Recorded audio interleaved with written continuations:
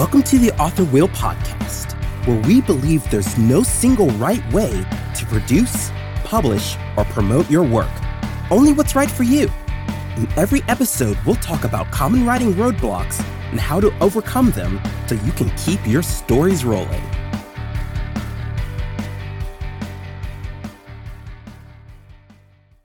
Welcome back to the Author Wheel Podcast. I'm Megan Haskell, award-winning fantasy author of the Sanyari Chronicles and the Rise of Lilith series. And I'm Greta Boris, USA Today bestselling author of The Morticia Murders and the soon-to-be-released Almost True Crime series. In today's quick tip episode, we're going to be talking about how to love your writing life. And it all starts, I think, by knowing thyself. Well, love is all about relationships. So I guess it's a relationship with yourself, right? It is, right? I mean, writing comes from within us. It comes from some deep, dark place or very light, bright place, depending on what you're writing, I suppose.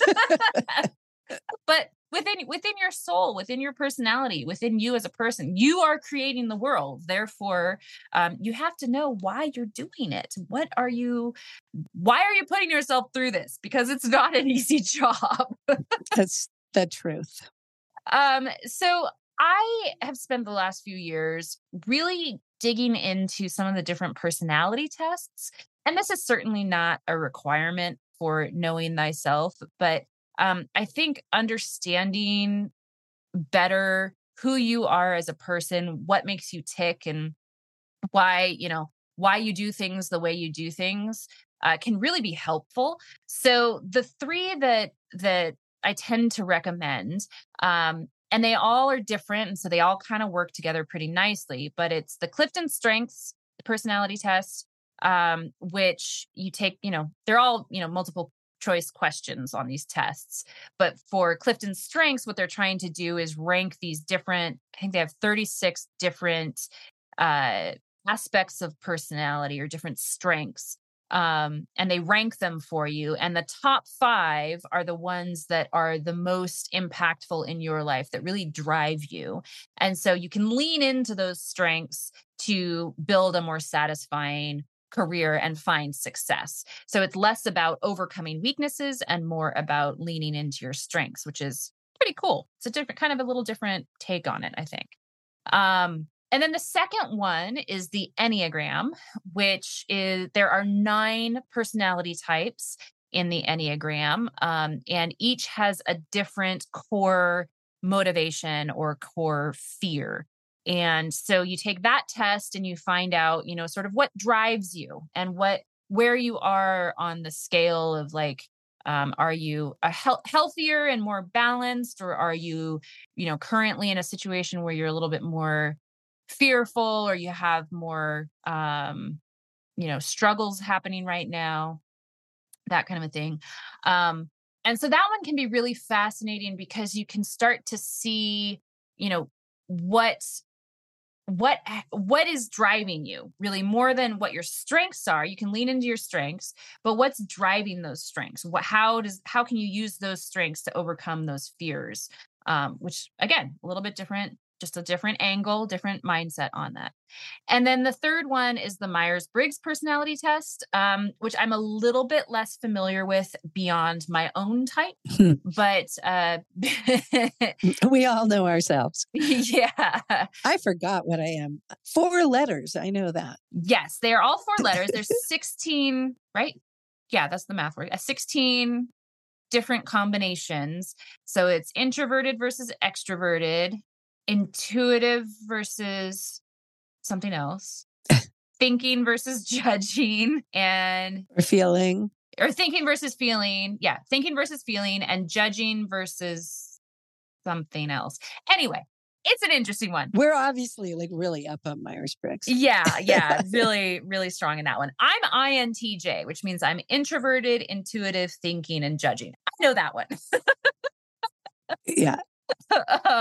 But again, it's so you kind of figure out sort of I'm introverted, right? So for me, in order to rest and recover, I have to have quiet time. I have to be sort of by myself. I don't like to necessarily I don't gain energy from going out to parties or going out to big events with lots of people. Some people, extroverted people, right? They go out to parties and clubs, and that gives them this energy to keep on going, and they get refreshed from being around other people.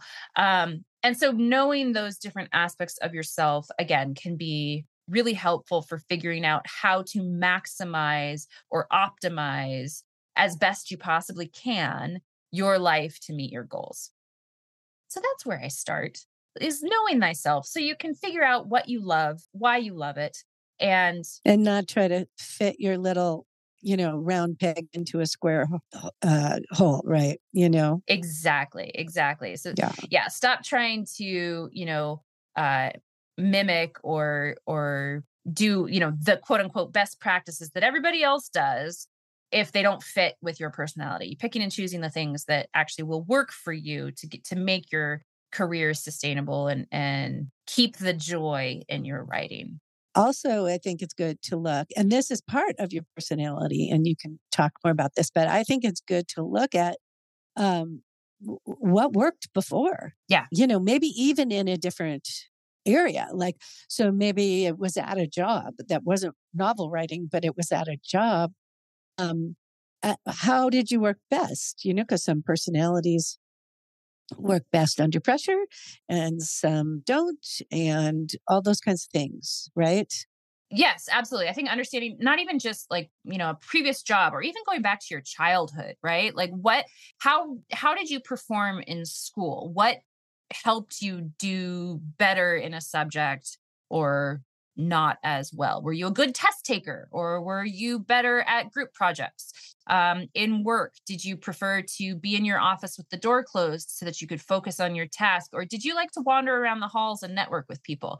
All of those elements can really impact what you're doing now and how you're doing, how you are creating the writing, how you are fostering that creativity, so that you can be satisfied with your project and with your work and what you're doing. Yeah.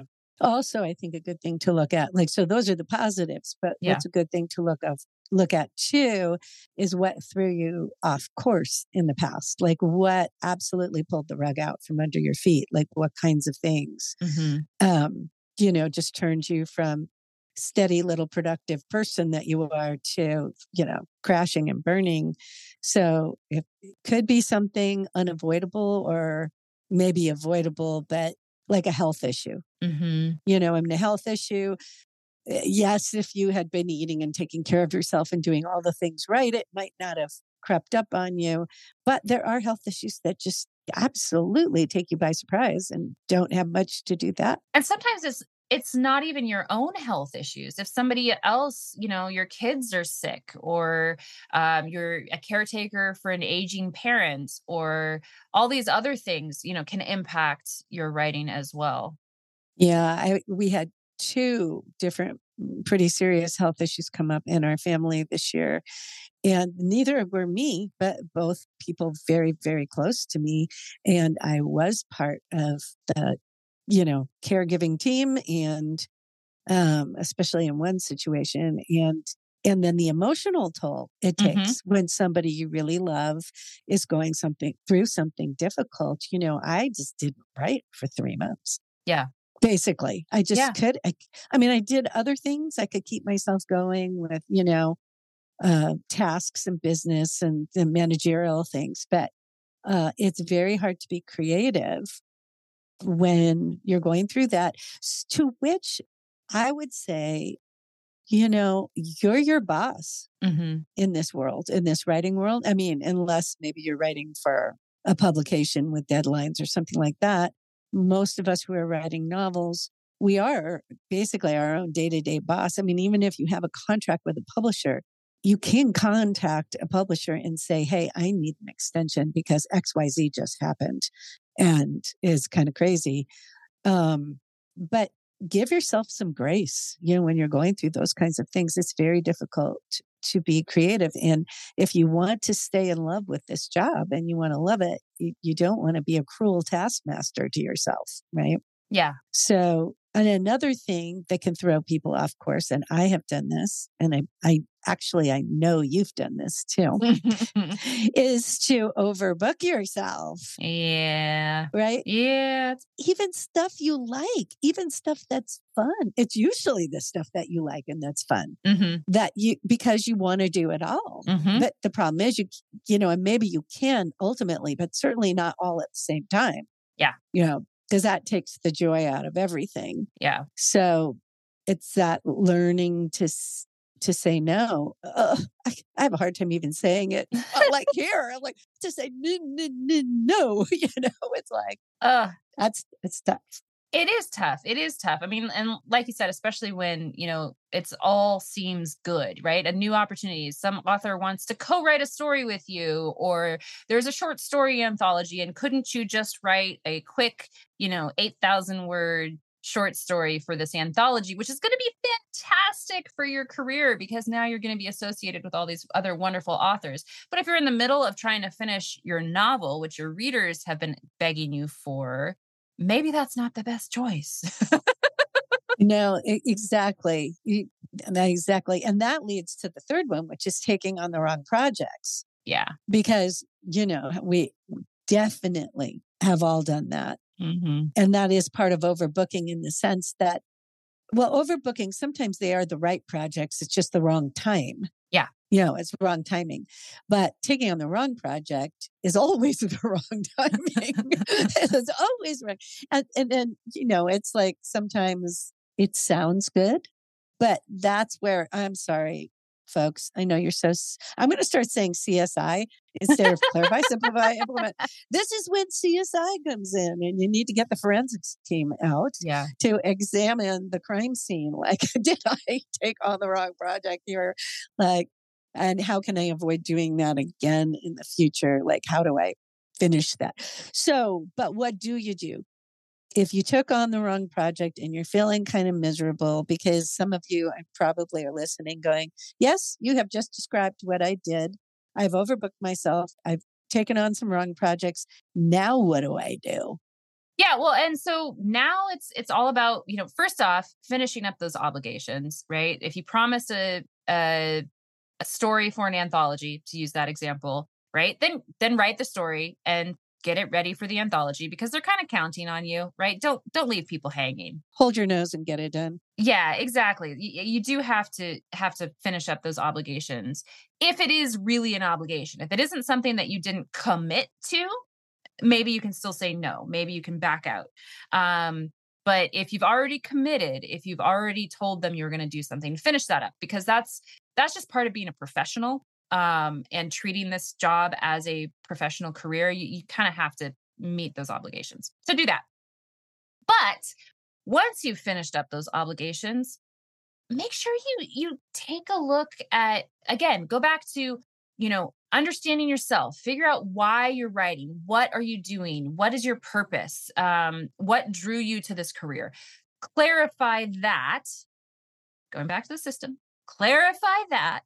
So that you can choose the projects that will ultimately bring you joy, that will move your career forward, that will satisfy your readers, that will, achieve the goals that you've set for yourself. So make that new plan, simplify that down to a new plan. And sometimes that means changing your focus too. I mean, that's certainly been true for me in the last year. I've always said I wanted to be a 6-figure author.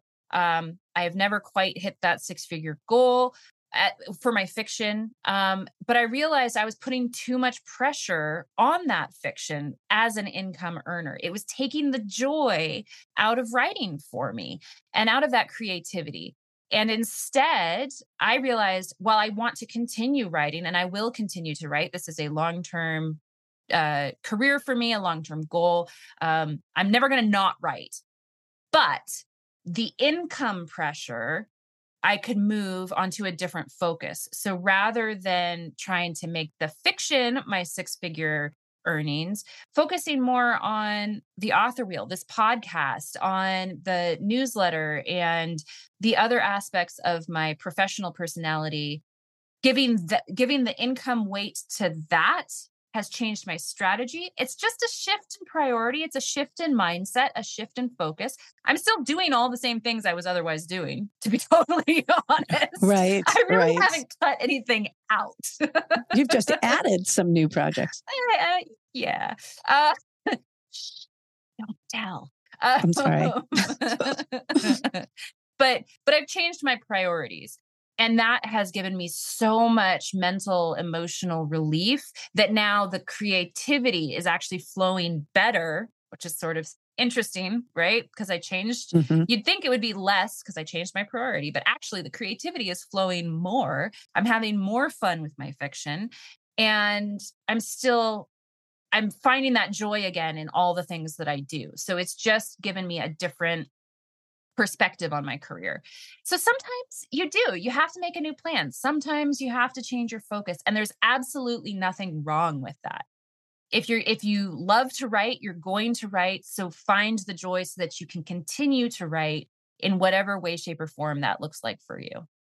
Right. And then I'm going to bring up just one more point about, so say you're in the middle of a long project. And it wasn't the wrong project. It was the right project, but you've just been doing it for a very long time and it's starting to get a little dry. One thing you can try, I did this, is a palate cleanser. So I was right in the middle of the 7 Deadly Sins and I'm getting a little dry. And, it's like they're a little bit more serious stories, a little grittier. And we were coming on COVID and life was serious and life was gritty. And I just needed to do something different. And, and that's when I wrote To Die For, the first Mortician murder book. And I had so much, and it's funny, I had so much fun writing that book. I would laugh out loud at my own jokes. I was just like, I am hysterical. I'm so I'm just the funniest person I know.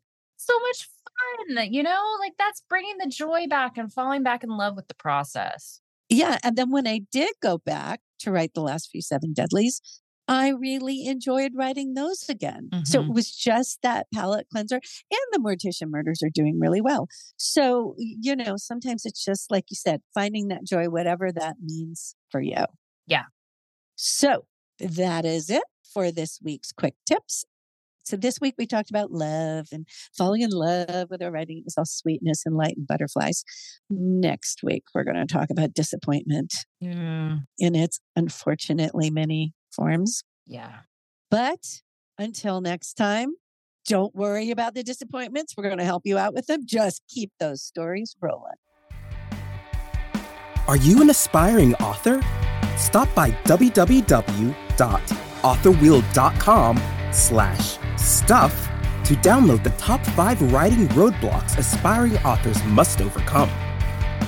Thank you for listening to the Author Wheel podcast, hosted by Greta Boris and Megan Haskell, edited by Jim Wilborn.